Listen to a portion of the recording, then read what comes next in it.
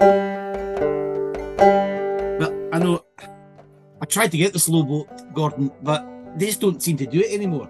No, So they don't. what are you going to do? I'm gonna get the fast plane. The, But yeah, I mean, it would have been nice to get the slow boat. it would have been nice. I don't know what happens in the slow boat, but I'd like to have heard somebody had been on it. It would have been nice to give it a bash, but it is what it is. But anyway, how are you? Oh yes, it's series 7, episode 4. Gordon, very well. Very Good, well good, indeed. And good. we've got a great show ahead of us there. But I can't stop thinking about your travelling to China. I am about to head off to China in about 4 hours' time. So, so yeah, no, I'm looking forward to it. I've been to China before, but not since post-COVID. So, a big market. Has the market for whiskey in China been, would you say, restricted and now it's opening up? How would you broadly describe it? China's a little bit like a really big, when you go somewhere and you sort of order like a club sandwich and it's really big and you don't quite know how to eat it. It's a little bit like that. It's a really potentially huge market, but I'm hearing at the moment the market's a little bit funny after COVID and a few other things, and but it has a huge potential, China for sure, which is why Pernod Ricard and these types of people are building distilleries in China, a bit like India. India has a huge potential too. So, I think China will be in the future, assuming everything goes well, a really important market for us. But at the moment, it still is. But it's a little bit, I don't know, slightly restricted. I think it's probably a good word. There's a lot of demand, but there's only so much whiskey as well. So anyway, we're off to China for a couple of weeks. So. And on that very subject, later on in the show, Gordon, I have met one of the most travelled whiskey ambassadors, and sometimes called some of the loudest whiskey ambassador you might have the pleasure to meet. He's travelled a bit as well. He has travelled a bit. Yeah, that'll be good. I'm looking forward to hearing from him. Brilliant. Big Kenny, as he's known in the business. If you don't know Kenny, him, you will know him very shortly. You will know him. He's a fabulous guy. Done a bit of work for us in the past. I think he's doing lots of exciting things on his own now, but really, really good guy. Yeah. So look, I mean, you've traveled, you've been to America this year.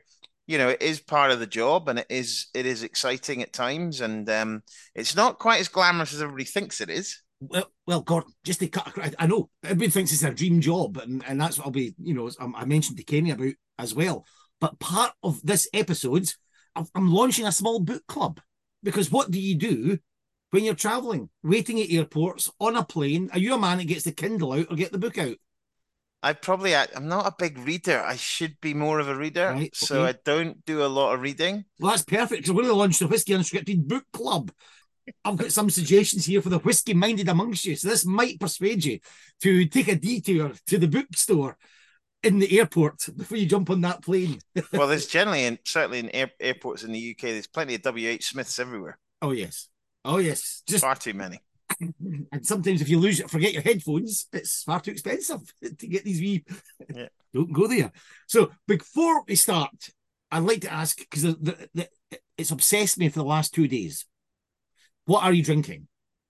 Well, I'm getting on a flight, so I'm not drinking a lot of stuff, but I'm having a little sip here of a Weller original wheated bourbon. Oh.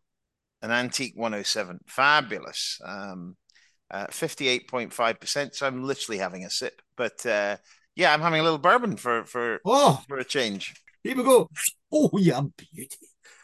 I had a choice, and I've luckily been given a couple of bottles of whiskey, Glenfiddich 12 and an Old Pulteney 12. And I decided to go for the Old Pulteney 12. And right. I can't deny I had a little sip of it last night. Lovely, fruity, pear, that. Once you're told there's a bit of maritime salt there, you can't help but taste it. Yeah. A lovely dram. I don't know if you're familiar with the 12, Gordon, Old Pulteney. Yeah, no, Old Pulteney's a great whiskey. I mean, I think a few years ago, like about 10 years ago, I think their 17-year-old was like the best whiskey in the world or something. So, yeah, I mean, it's very good and good people there as well. So, yeah. Yes. But when I was, I just do my research last night, he says in inverted commas, I just thought, how many whiskey distilleries have got 2 words? Now, take away the Glens. take away Glenmoray, take away Glen Ord, take away Glengarry, don't do any Glens, and take away the Clydeside, the Cairn. I thought, how many? And you know what? I lost about an hour and a half to 2 hours last night just thinking about it. And then I thought, I saw that I'll have to go to a book. Oh, that's and a good point. I thought there was hardly any. And then suddenly it became more than a couple. But I'm now thinking. And I'm just letting you listen to this. Just apply yourself. Because most distilleries have got one word. Tamdale, yeah. Nakando, I'm trying to think of two-word distilleries now. Brewdog. The hint for the other one was William Grant and Sons, built inside their big Girvan. Named after its geographical location. Two-word distillery. Around about 2007. I can't remember. Airstone, they did Airstone release, which was the whiskey by the sea. They did another one that was whiskey at the warehouse. It matured in different locations, and it was from this single malt distillery. Ladyburn. Not Ladyburn, Ailsa Bay. Ailsa Bay. Two-word distillery. Ailsa Bay, yes, you're right. There's one, yeah, well done. And of course, the distillery in Perth, famous for the King James IV tax register that they really build their story around. Lindores Abbey. Lindores Abbey. And then I thought, oh my goodness, that There's must be another the one. last two. Carry on. That must be the last two. And then Ingevar's book mentioned, and I don't have, I can try and very quickly find it. Isle of Lewis. Isle of Rassay. You've got Isle of Rassay as well. Yes, that's one. Isle of Lewis is Aveen Jarek. Aveen Jarek. Highland Park. You've got Highland coming now. Yes, this is. It took me about an hour to think there's hardly any, and then suddenly, just like you, yes, Highland Park. Aveen Thompson Jarek. Brothers. Which what? Thompson Brothers. Yes. And if you remember from last episode, the hashtag challenge, hashtag open golf. Loch Lomond. Loch Lomond. Oh my goodness, Loch Lomond. They're all coming now. Royal Loch Nagar. Royal Brackla. Correct. And you might go to the end of the West Highland Way if you've ever in Scotland. A wonderful Ben Nevis. Ben Nevis is the end of the West Highland Way. Yes, and there's one quite near Pitlochry where you go if you're inducting the keepers. Blair Athol. And that's all I've got. Good effort. Well done. Two Royals, Ben Nevis, Blair Athol, Highland Park, Loch Lomond, Aveen Jarek, Isle of Rassay, Ailsa, Lindores Abbey, but with no Glens in this. There's not many two-worded distilleries. Out of 141 distilleries in the UK. Very good. Well done. So good. That got me to the Old Pulteney. So another part of the episode, I just wanted to pay a little, can I just doff my cap? Could have mentioned it last week, but just things, it's unscripted. But could I just doff my cap and say, well done, not only to Arthur Motley, but the Scottish Whisky Association. Go to the website, swa.org.uk. Scottish Whisky. A wonderful video by Arthur about the 200th anniversary, Gordon, of the Excise Act, 1823. A subject we used to do, or a topic we should do, the year that changed history. That's probably one of the biggest years that changed whisky history. Definitely. And if there's a better person to speak about it, I don't know who it would be. No. Arthur and Dave Broom have done a fabulous thing with the Liquid Antiquarian, and if you've not seen that, look them up on YouTube. Utterly fabulous. Important date in the day. I think it was the 18th of July. And that's the same day, 200 years later, we filled our first Rosebank cask. I saw the emails going round. That's exactly correct. Yeah, exactly. So that was so yeah, really that was, I think, by luck more than anything else. Right, but I mean, the history of Scotch is just amazing.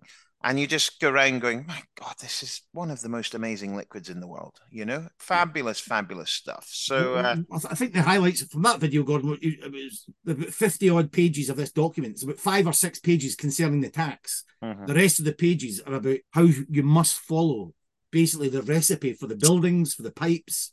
Laid down a way of distilling that everyone had to follow if you wanted to go legal.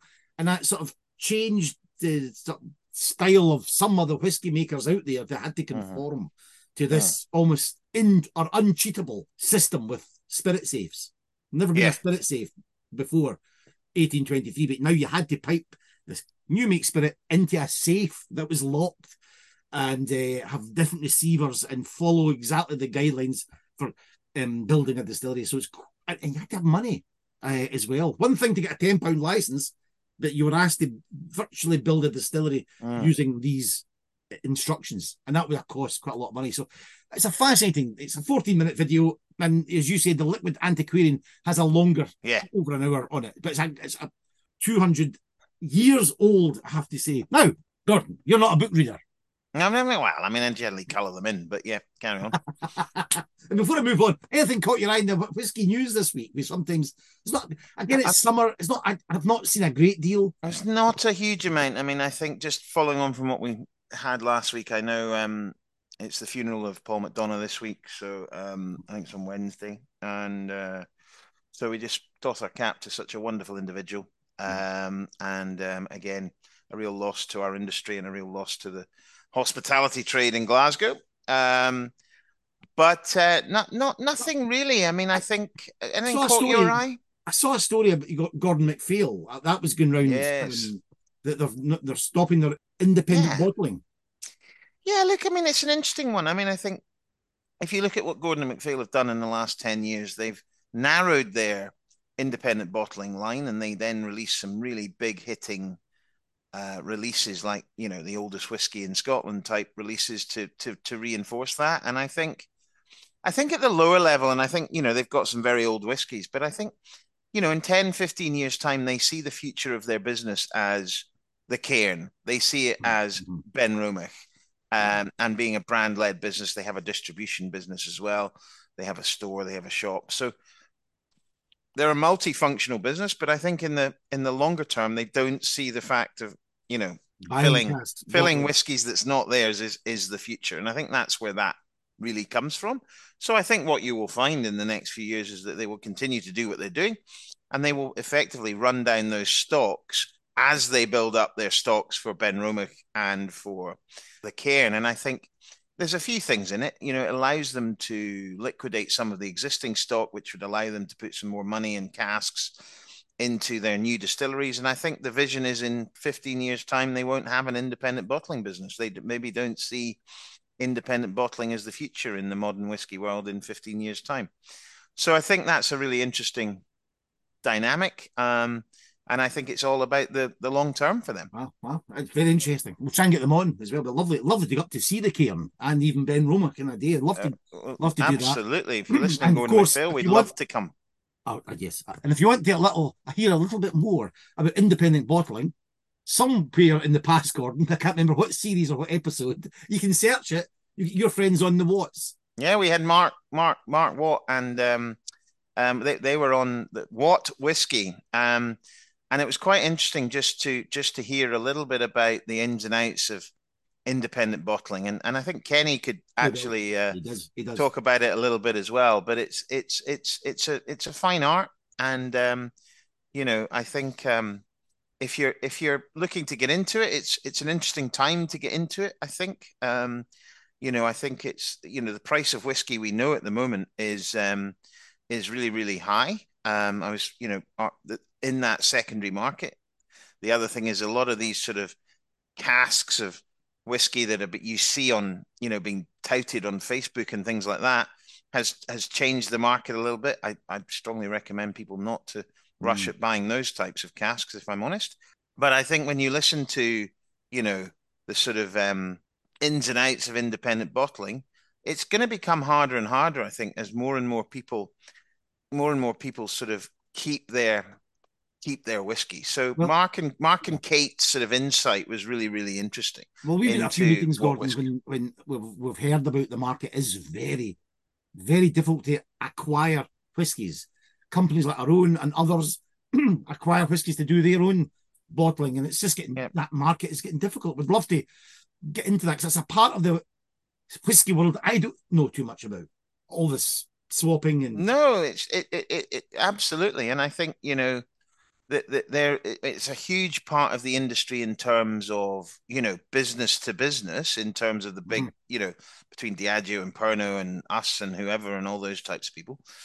But that independent bottling part is slowly decreasing over time. And, you just need to look at all the independent bottlers. You look at, most of them, a lot of them now have distilleries. And ultimately, in the future, you control your own whiskey, you sell your own whiskey. That's much more of a solid business model as we moved into a really brand forward sort of whiskey market. So, I think that is the future. But I mean, you look at some of the independent bottlings from 20 years ago, you'd get Macallans and Bowmores, and you just don't get them anymore. You don't see a lot of Glengoyne, you don't see a lot of, and that's just the nature of the beast. And you start to see the same sort of whiskies, and it'd be interesting to see how that moves and changes. And I'm sure we can keep our finger on the pulse. Well, definitely to keep a look at that. Gordon, just thought we'll have a look at the Whisky Unscripted book club, and not a big fan of books, you've said already, so we'll try and convert you.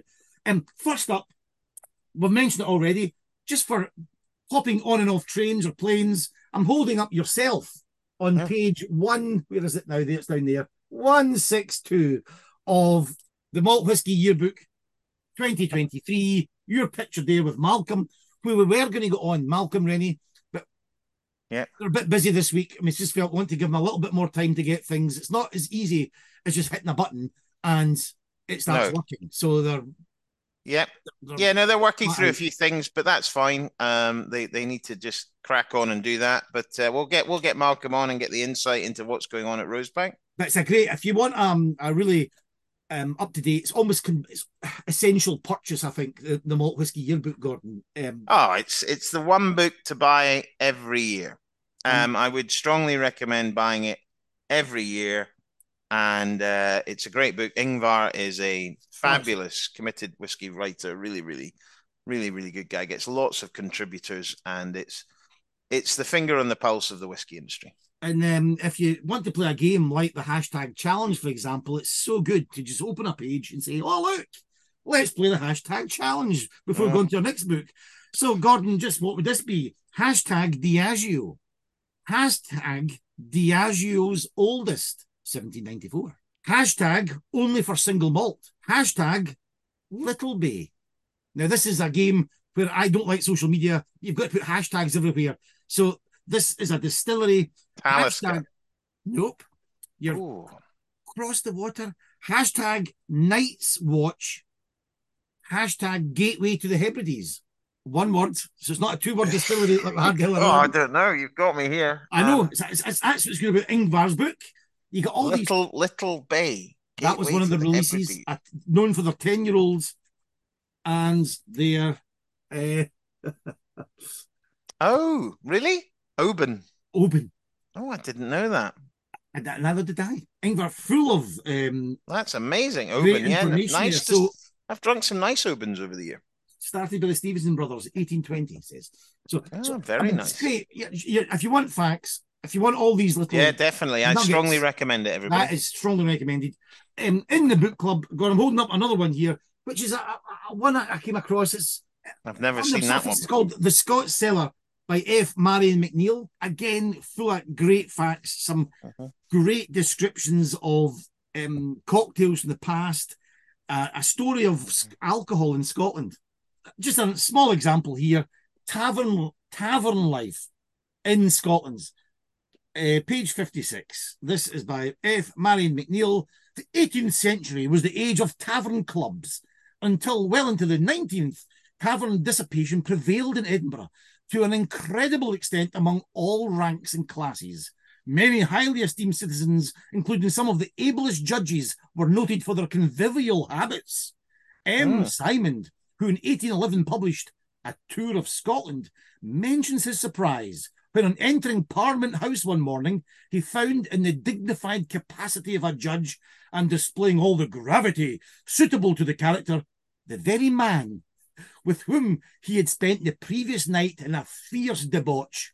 This was Lord Newton, very famed for his drinking habits. And it goes on about some of the great drinking taverns and about the bells that sounded in Edinburgh during the day to move people to different parts of their working day. The Meridian Bell, 12 o'clock, that was like coffee nowadays.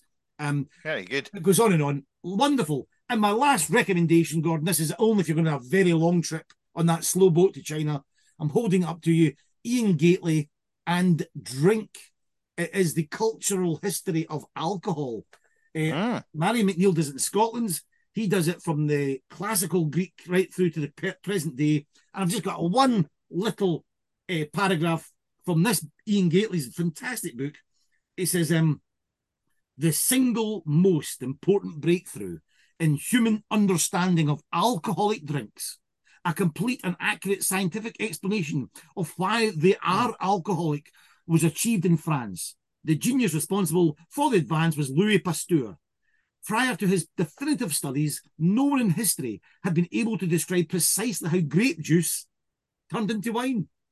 For all they knew, it might have been the invisible hand of Bacchus or some other form of divine intervention. Pasteur made his breakthrough by building on the work of Anton Laurent Lavoisier, the father of modern chemistry, who had discovered the process of fermentation consists of the conversion of carbohydrates to carbon dioxide and ethanol, which he named alcohol, thereby introducing the Arabic name for the substance to the West. So there we go. The word alcohol introduced by Lavoisier in the late 1790s, bringing in an old Arabic name. He decided to put it to ethanol. So Pasteur went on from him, and in the late 1850s, we worked out it was yeast, little microbes that turned carbohydrates into alcohol. So 3 books, might be a bit heavy for a summer read, but if you're into whiskey, if you're into alcohol, those 3 books are absolutely spot on, and I always dip into them. So there is the very good Whisky Unscripted Book Club, Gordon. I've got a couple of recommendations next time we meet up. I've downloaded one last night. I'm working my way through.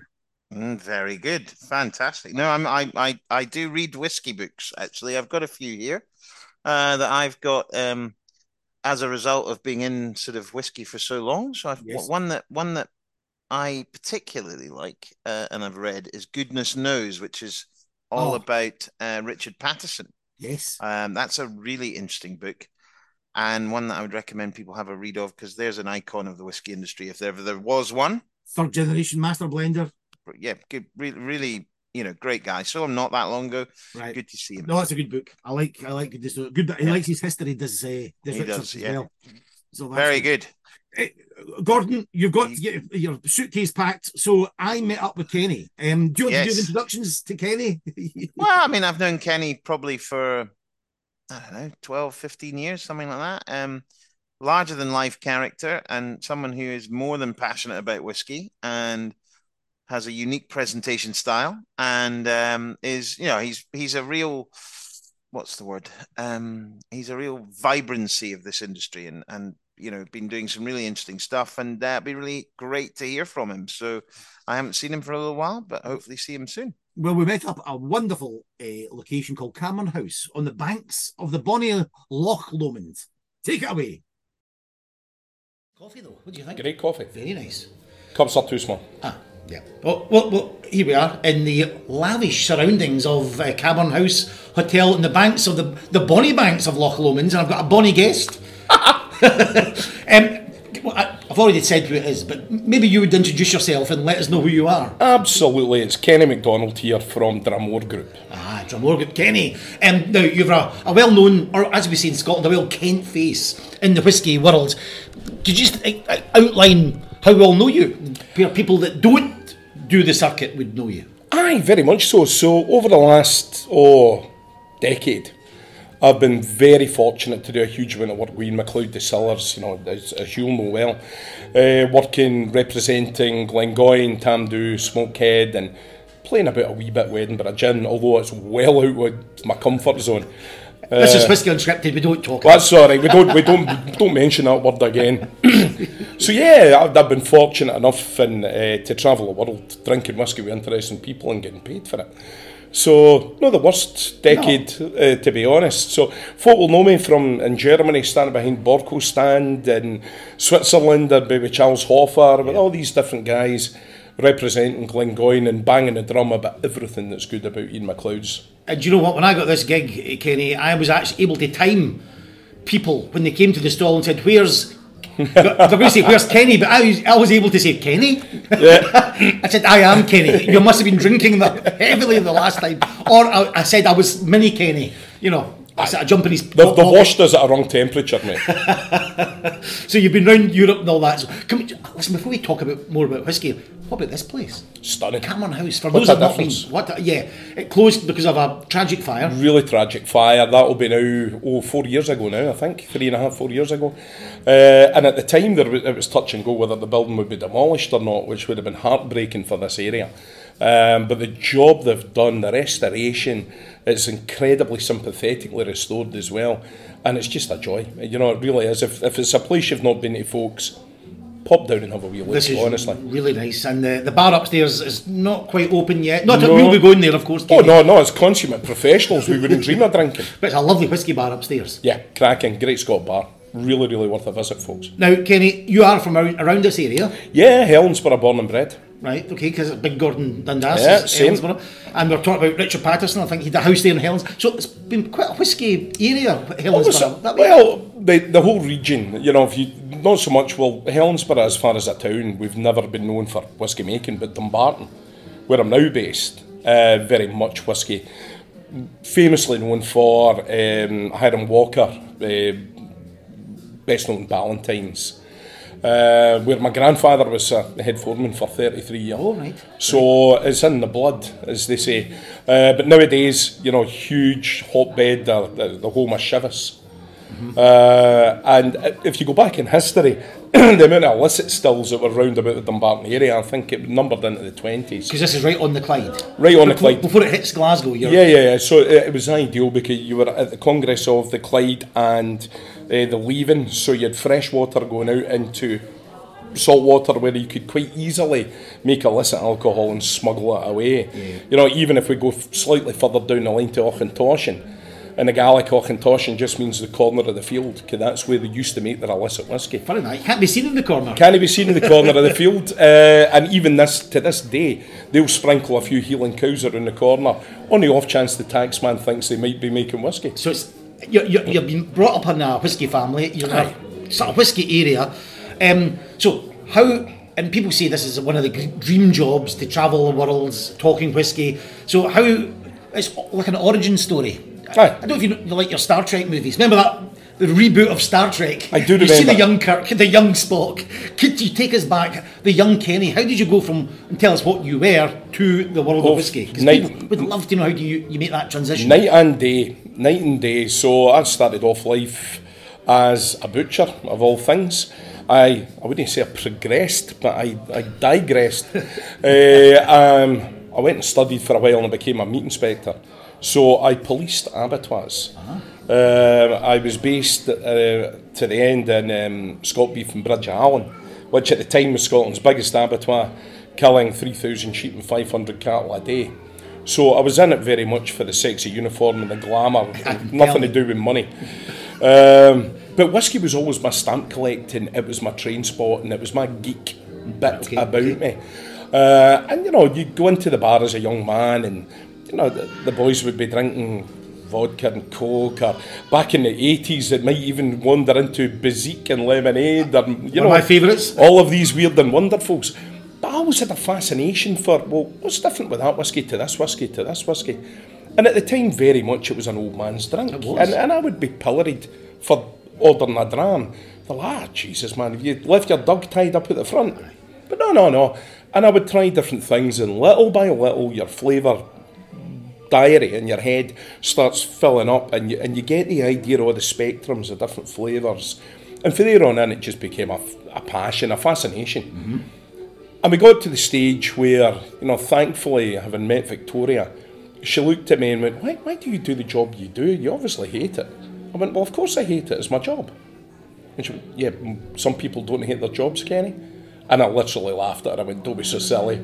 Okay. But little by little, you know, she'd planted a seed in my head, and I thought, well, you're here for one chance, you know. Mm-hmm. Why spend it doing something I don't like? Let's try do something that I do want to do. And it was the scariest thing I've ever done, to just put a hand over my eyes and walk away from a job that I was secure in. But I decided it was time to turn a passion into a business. It wasn't easy at first. I've had every door in the industry slammed in my face twice. But the key is not to give up, not to take it personally, not to allow that disappointment to eat away at you. It just makes you more resolved. You roll your sleeves up and you work damn sight harder to get to where you want to go. So you actually gave up the job first and then look for... Oh, okay. Yeah. That's a brave thing. Yeah, I thought... I'd started doing little whiskey tastings in local bars and things like this. But you were never going to make a living off of that. And I thought, no, if I'm really going to be serious about this, I can't be doing what I'm doing. Mm-hmm. I've got to throw myself into this 100% or not at all. Wow. And at the time, I met an old colleague a few weeks back there, and Tam had said to me, we all thought you were off your nut. We thought, he's got no chance. And yet, well, over 10 years later, here I am. Yeah, so what happened? Who gave you the break? And can I just say, there's music in the background, very much sounds like a Regency music. So we are dressed up as dandies. Just, just for people to put that in their minds. Please remember, if my beauty spot slips, let me know. The big break. Every now and again I'll have to get powder. Going back to Ian MacLeod's, and we were very, very fortunate. We had taken Victoria's brother and his now wife on a visit to Glengoyne. They were visiting from Lithuania and went around the distillery. They loved it. They were fascinated with everything. And as you do, you end up in the shop on the way out the door. And Victoria happened to ask, can we buy this in Lithuania? To which the girl behind the counter had no idea. Now, Victoria doesn't take I don't know for an answer. Mm-hmm. So we had to end up getting a phone number to phone, and 5 phone numbers or phone calls later, I was sitting in Oranmore in the West End of Glasgow, and the phone goes, and it's a gentleman who's become a lifelong friend, I hope, Stuart Thompson, one of the sales directors, Ian MacLeod. He said, look, I'm getting all these phone calls getting bandied about. What exactly are you looking for? I said, well, I wanted to know, are you in Lithuania? If you're not in Lithuania, can we help you get into Lithuania? I said, well, how are you going to do that?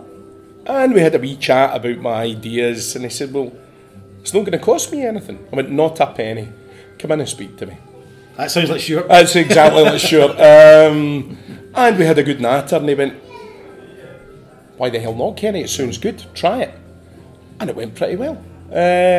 From there on, you know, not only with Ian MacLeod's, we were lucky enough to work as export agents for Spacek Distillers, for Arran, for Weems Malts, Douglas Laying, numerous different companies, whether they be independent bottlers or independent Scotch whisky distillers. And you would go to them and say, listen, we've got a route to market in Lithuania? Originally, it wasn't just Lithuania, it started there, but little by little we started to widen our horizons. And as we got a little bit of a reputation, we found people were actually coming to us rather than us going to them. And that means you're doing something right. Good. That's good. So all started from there. We plod on through to 2019, where we've kind of established all our brands in the market so we can establish them in. This is going to be finite, so we've got to think of something else. What comes next? And the logical step was to move into bottling our own brand, our own label, and that way establishing ourselves, not just working for other people, but very much as ourselves. That's what was said 10 minutes ago, with myself and Gordon having a chat there, about how difficult it is to become an independent bottler. And now there's less and less, because most of the producers are like Gordon MacPhail, are not doing the independent bottling, they're just putting it out on their own label, for their own whisky. It's funny, I've been asked in a few interviews, you know, people saying, well, if I wanted to become an independent bottler, what advice would you give me? And my advice is, take a right good look in the mirror and talk yourself out of it. Mm-hmm. Don't get me wrong, I love what I do, and I'm delighted I've done it, but I did it just on the cusp. I just managed to catch it before the door started to close. I wish I'd done it 10 years ago. But for anybody coming into the game now, the biggest issue you're going to face is lack of stock. The big companies are not releasing their stock the way that they used to. And then we've also got this huge wave of charlatan cask investment companies out there who have completely destroyed the market as far as valuation goes, because what used to be a sensibly priced cask of whiskey is now fivefold what it cost 3 years ago, because these idiots are driving the price up and up and up and up. With the social media advertisements telling people they can they can make 18% every year, blah, blah, blah. You can buy this for $3,000 and it's going to cost £1 million in 20 years. All this utter nonsense. Now, did one man buy a Macallan in 19 whatever and forget about it? Yes, that happened. Yeah. But somebody won the Euro Millions as well. It doesn't mean everybody going for a ticket is going to become a millionaire. That's where we are. You know, don't get me wrong, I've got cask clients, I've done cask investment for people, quite a lot of people. But I'm very sensible about how I approach it, and I'm very realistic about how I approach it. Correct. And when you say the door closing, what does that look like? It constrains who you can buy from, what they will sell to you. Even if you look at companies the size of Diageo, for example, I was very fortunate and you know, privileged to be given a contract that I could buy directly from Diageo. And they closed off their contracts about 18 months ago now. And I was told at the time, it's just a pause, we're putting a pause on this. It's nothing personal, it's across the board. And I subsequently found out people like William Grants and the like also had their Diageo contracts put on pause, so I knew it wasn't just me. But as whiskey gains in popularity, as the worldwide boom of whiskey grows and grows and grows, the stock constraints on every company are becoming tighter, so they don't have the excess stock to sell on to third parties. They need every drop of the liquid for themselves. And they may also be tied into certain contractual things where they have to horse trade with other people because it's a historical agreement that they've got. The ability to sell to small independent bottlers just isn't there anymore. And how can you operate then? Obviously you are doing it very successfully, but how can you operate in that? If you've got a contract before the door's closed, is it still carrying on? No, well, at the moment, no. But we've been quite fortunate where over the last few years we've seen this coming. You know, anybody who's in the industry could see the change in the way things were being put out. Certainly the stock levels were nowhere where they used to be, and if you were smart enough and you could read the writing on the wall, you went out and bought a shed load of stock, which is exactly what we did. Right. So we're comfortable bottling wise, I would say, for the next 3 years anyway. And what we're now doing every year is we are no longer buying single casks from here, there and everywhere, but we're buying tankers of New Make Spirit, and we're laying tankers of New Make Spirit down. We're in this for the long game, not for a quick buck. So although it costs a lot, what we will do is sell a part of that tanker on to other parties who are clients. You've got to. But that in turn finances the part that you need. And that allows us to put New Make Spirit down, which obviously we can't use for a minimum of 3 years. Realistically, we're going to keep it for longer than that. But it means that come the end of the 3-4 years stock, whatever we've got whiskies that are coming through. And by that time, I'm really hopeful that maybe the industry stranglehold on casks have started to put some of these charlatan companies to the wall as well. That's very interesting, Kenny. So tell us, what is getting bottled? It's a way. What's it called? At the moment, Dram Mor, anything under the Dram Mor label is always going to be single cask strength, natural colour, unchill filtered. It can vary. We started off purely single malt whiskies. We now bottle rums, and we just last year bottled our first Armagnacs. Nice. Which have gone down a treat on the continent. Very niche in the UK, but it's gone down really well on the continent. Armagnac easier to get hold of than... Armagnac's easy to get hold of. Okay. Much easier to get hold of. Armagnacs, cognacs, calvadoses, all the producers, particularly the wee family ones, are happy to talk to you. And it's a much better value than what you're buying for cask of whiskey now as well. However, I'm a whiskey man and I can't get away from that. We also have a blended malt, which is our first step into that side of things, which we released at New Year, called Dumbarton Rock. Nice. And just on that, because I know Dumbarton Rock, who blended it? Funnily enough, Ian McLeod's. So we're back to you guys. Really fortunate. Under your sort of well, you know, for a wee while we worked away, saying, well, we'd get samples sent through, and there'd be a wee tweak here and a wee tweak there that we needed, and eventually we got to what was absolutely perfect for us. 46%, again unchill filtered. We can't keep it quite the puritanical way that we have with the single casks, but we can keep it as close to honest as we can possibly do. And blended malt, we've talked about it on this podcast before. I think it's a huge market there. It's a really growing market. Single malt's great, fantastic, but beyond that, huge. Blended malt's so exciting. For us, it's very much an education thing that we think got to take on board, because a huge amount of the whisky drinking population, and I think as an industry we've got to take the blame for this, because for the last 30 years we've told them, drink single malt whisky, that's the best, drink single malt whisky. And that's all good and well, and it is wonderful stuff, but that's been to the detriment of the other categories of whisky that we've got. I can put Dumbarton Rock into a blind tasting with 5 single malts, slide that blended malt in, no one is ever going to know that wasn't a single malt whisky. Flavour. Quality, it's so long as you've got quality, flavour, balance. If you've got all that in there, you're laughing, you've got a great product. And providing it's a good product, it doesn't matter if it's a single malt, a blended malt, or even an incredibly good blended scotch. That's all you need. Where are you taking, you don't tell us your secrets, but different regions, or one region? As far as Dram Mor goes, or Dumbarton Rock? Dumbarton Rock, so just the blended malt? As far as the blended malt goes, it's composed of 5 single malt whiskies, one of which is heavily sherried, the rest are bourbons. Right.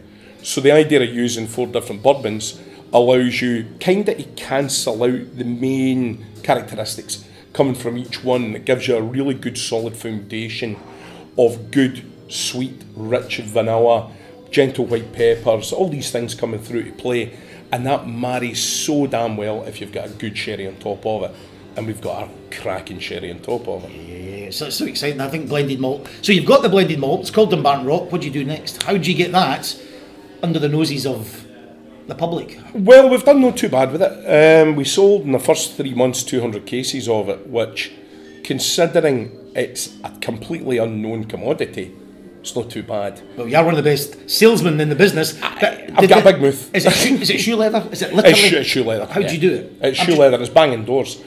And it's getting it onto tastings. It's getting the glass in hand, you know. The very fact that it kind of retails at £30 on the shelf also helps, because it's a cracking price for what they're getting. And again, it's not allowing doors to be shut in your face. A really good example, we're just about to be taken on by Morrison supermarkets with Dumbarton Rock. It'll be just regionally. Initially, we'll have a 6-month trial on it. So I think it'll be Helensburgh, Dumbarton, possibly Mulgai and Greenock. I don't know yet. But if it goes all to plan and it sells well, then we'll then continue with Morrison's. I'd heard horror stories about working with supermarkets, about how brutal they can be. Morrison's have been fantastic with us. They've got a small producers programme where they never quibble about your margins, they never quibble about your price, unless you're way out the market. And they basically allow you to say how far you want to go, so they don't put massive strains on your stock. So I'm really excited to see that. And for those who don't live in the UK, it's a national supermarket chain. Yeah, probably I'd say about the 3rd biggest in the country, behind Asda and Tesco's. So that's great. That's just getting the sales, the shoe leather. That's how you do it. Yeah, it's just being brazen, walking into a store with the bottle in your hand, going, "Can I speak to somebody?" Brilliant. And just, I never asked. Dumbarton Rock, again, for those people that maybe haven't been to this part of the wood, you called it after a very famous landmark. Very famous landmark. So Dumbarton Rock is a fortified volcanic plug that sits right on the join of the River Leven and the River Clyde. It's been fortified since 840 something. I'd be lying if I gave you the exact date. It has housed famous names such as Mary Queen of Scots, William Wallace, Robert the Bruce. It's been sacked by the Vikings. If you've never seen it, folks, it looks like the backdrop of something from Game of Thrones. and yet we walk past it every day and don't bat an eye. And bizarrely, you know, the amount of people who travel along the road just outside this hotel, the A82, going from the Central Belt, whether they're going down to Campbelltown or Isla or going up the northwest, they will drive past Dumbarton and never enter the town. 5 minutes, just jink down into the town and you'll see Dumbarton Castle. And when you see it, you'll spend more than 5 minutes. You'll want to go and have a wee nosy around. What a gift that must have been. No one has called a whisky after that. Nobody. Crazy. I don't understand it. It's almost genius. Genius on my part, not awful silly on everybody else's. But I'll take it. I'll take it all day long. Yeah, so that's Dumbarton Rock, Blended Malt. Just about the Dram Mor, the direction you're going into at the moment, the overview of the... For us, we're now 14 countries established. We've just had our first order in for Japan this week. We're just in the process of opening up both Italy, and we've got a new distributor in Germany as well. So it's growing and growing and growing. Now, everything being single cask, it means that even with a sherry butt, you're only getting somewhere in the region of 700 bottles out of that sherry butt. So the more countries that come on board, the harder it is, because you're really having to spread yourself pretty thin over these countries. And the one thing you don't want to do is disappoint people and not give them what they're looking for. So the next step for us as these markets grow is, instead of bringing out, we normally bring out seasonal releases: a spring, a summer, an autumn, and a Christmas, a winter one. So 4 releases a year. What we're going to have to start doing is bespoke releases for certain markets. So the spring release, for example, may be 6 single malts that are coming for Scotland, France, Germany.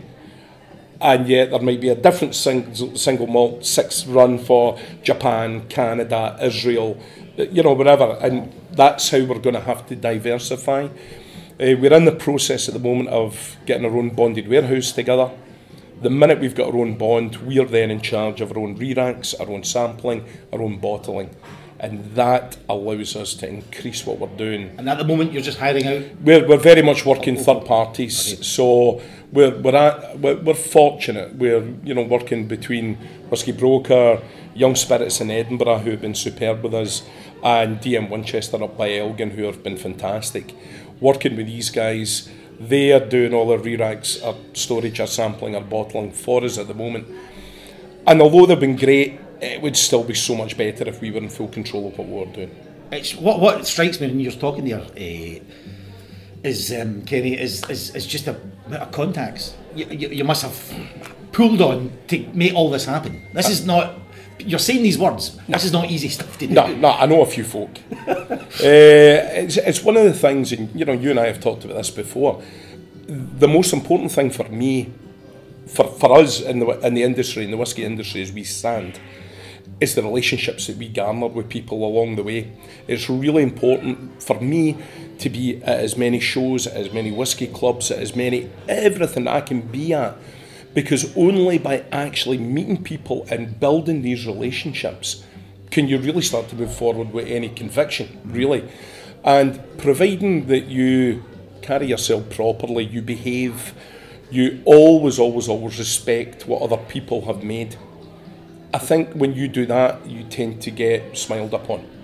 So the very fact that the vast majority in the industry, I would certainly hope, that know me, they know that I'm going to be incredibly respectful with not only the product that I'm buying from them, but the services that they're providing for me.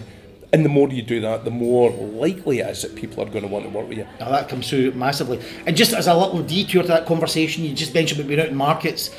When you say that, what the kind of trips, what the markets, give us a couple of, this could be called Tales from the Road. Tales from the Road. Should I really be telling these things? What instantly comes to mind, Kenny? Either one or it's a group of them. There are so many stories and there are so many people involved in them. I've got to be careful what I say here. Of late, I think I'm growing up. At the age of 54, I'm starting to grow up, which worries me. It's either that or I'm just burning out. Because nowadays, I am very prone to finishing a festival, going for something to eat and going to my bed.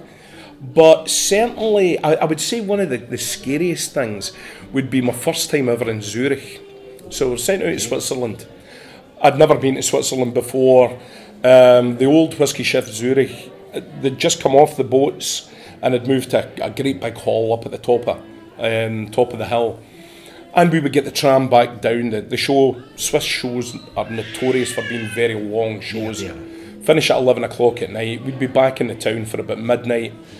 The only place open would be pizzerias, so we would have a different flavour of pizza every night. Mm-hmm. And then I got a phone call from a certain individual who remain nameless to say, "Where are you?" "We're in the pub." "What pub are you in?" "Oh, we're in the Piano Bar." I'm like, "Oh, I've heard about that. Is that not a bit notorious?" "Just round the corner from where you are." Fine. So 4 of us who were in the pizzeria wandered round to the Piano Bar, and a young lady who was with us, who's in the industry, said, "Well, no, it's my round. I'll go up and get it. Who's drinking what?" So the order was 3 gin and tonics and a beer for me. I'm a creature of simple means. And this poor girl came back, and you could see by the look in her face, all was not well. I said, "What's wrong with you?" She went, 91 francs, that just cost me.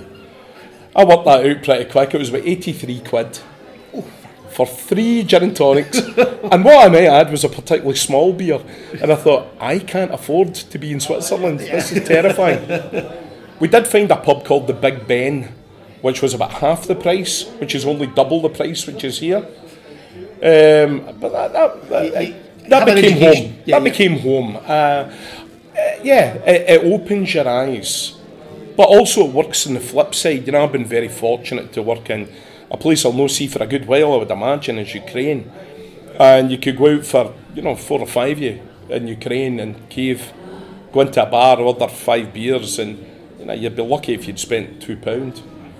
It was insanity. So, what you get robbed off you one way, you get back the other. And you do a lot of stuff in Germany. Huge amount. The Baltics, as you said. So, a sort of as Kenny's travel guide, if you had a travel company, where would you suggest people should check out, or even festivals? Do you know, a wonderful festival, but I would say probably my favourite of the circuit is bizarrely in Poland. And it's at the end of August in Poland, right on the Baltic coast. And it's a wee seaside holiday resort called Jastrzębie Góra. Not easy to spell, not easy to pronounce, and I've probably still got it wrong after all these years.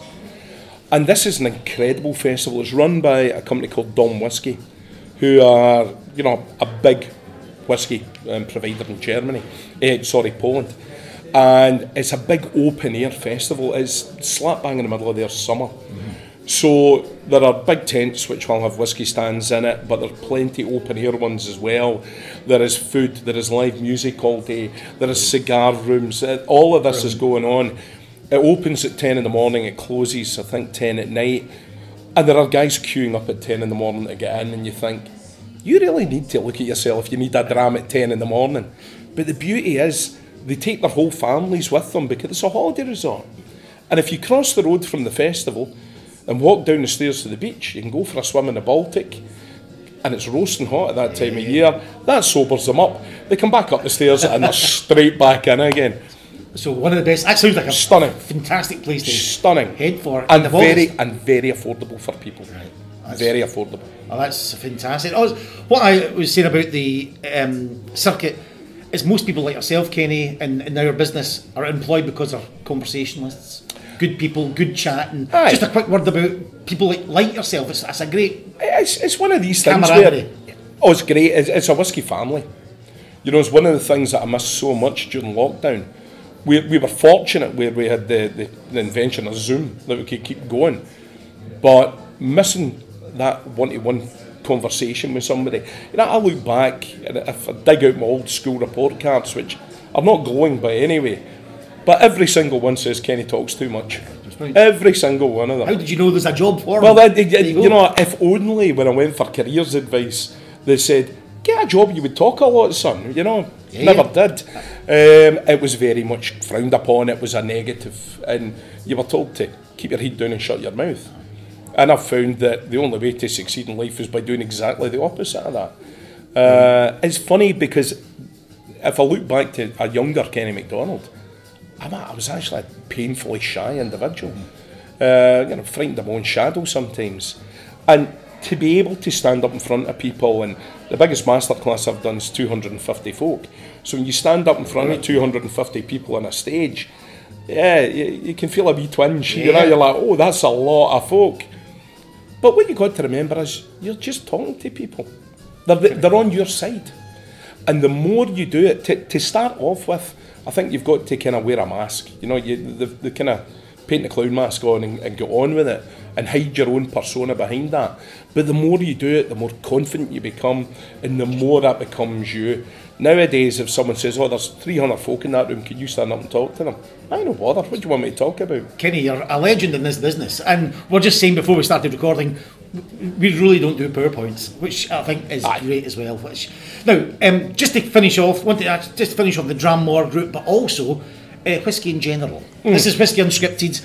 Some drams that have come across your thrapple, which is your neck, your throat in the last year or two. I have just secured the latest teapot dram from Glengoyne, which I am a massive fan of. You will see through this whole thing that me and Glengoyne have got a real love relationship, you know. But certain others that have really ticked my box, I'm a massive fan of Victoriana coming out of Glen Scotia. I think it's a stunning dram. It's been a wee bit difficult for me over the last few years because I'm now so used to working with single cask strength whisky that if someone gives me a dram at 40%, I feel it's a bit lacking, you know.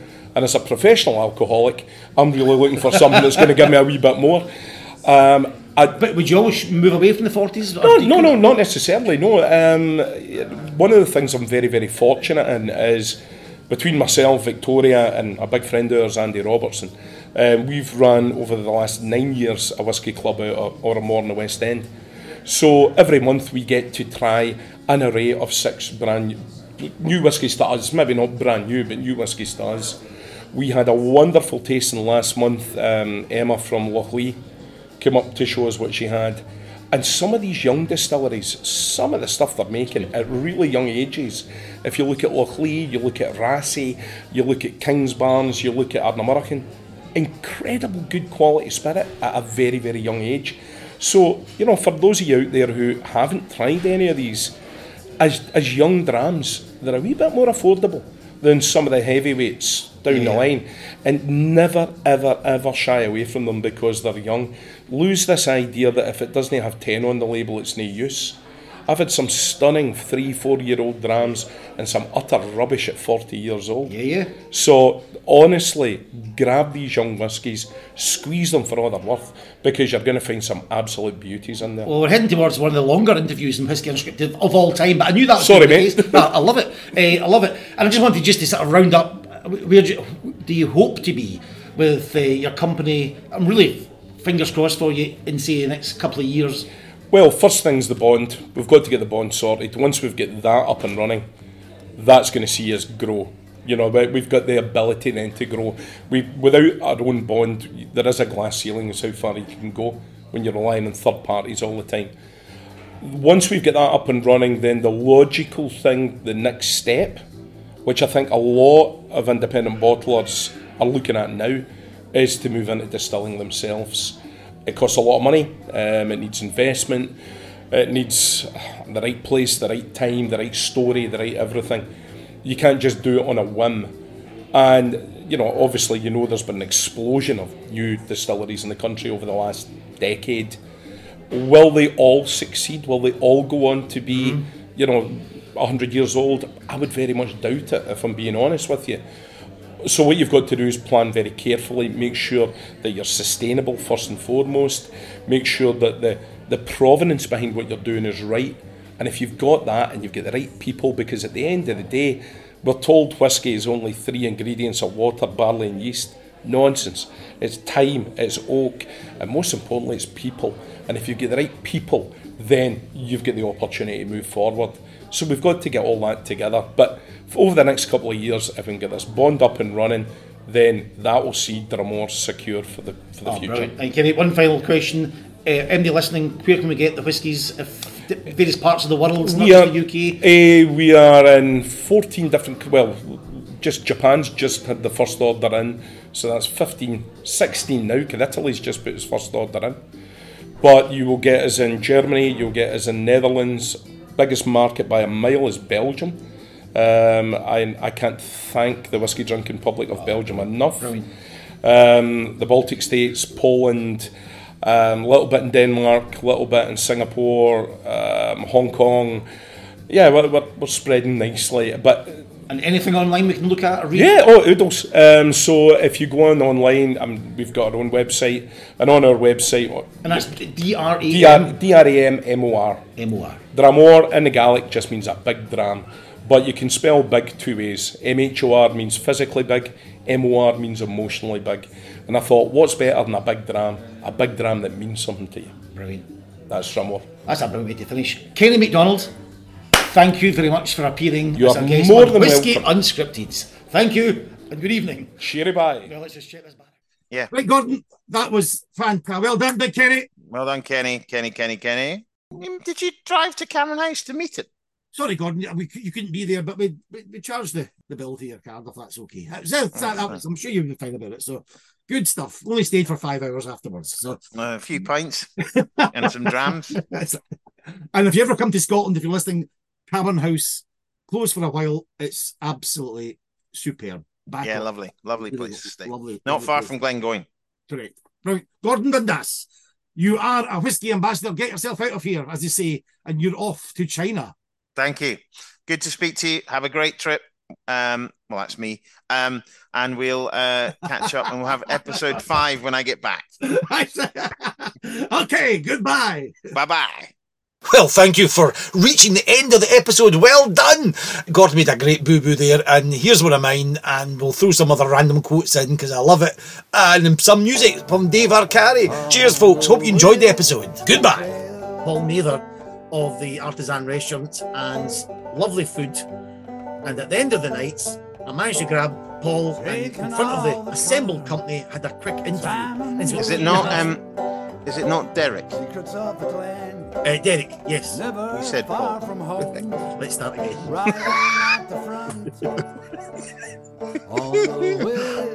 Good to speak to you. Have a great trip. Well, that's me. And we'll catch up and we'll have episode 5 when I get back. Tips for travellers if you're an ambassador out there on the road. Have you got a Stuart McCannon tip? Invest in good shoes. It's all about having a good time. It's about brotherhood, sisterhood. It's about community. It's about engagement. You know, the whiskeys are about sharing and having fun. And I don't know about you, but I'm willing to buy 1,000 whiskeys and put them on the shelf and share them. And everybody comes in and just pays their share. Yeah. No, absolutely. It's not about money. It's about having a good time and sharing. And if it ever becomes about something else, then we've all missed the point. And ahead on the whiskey trail.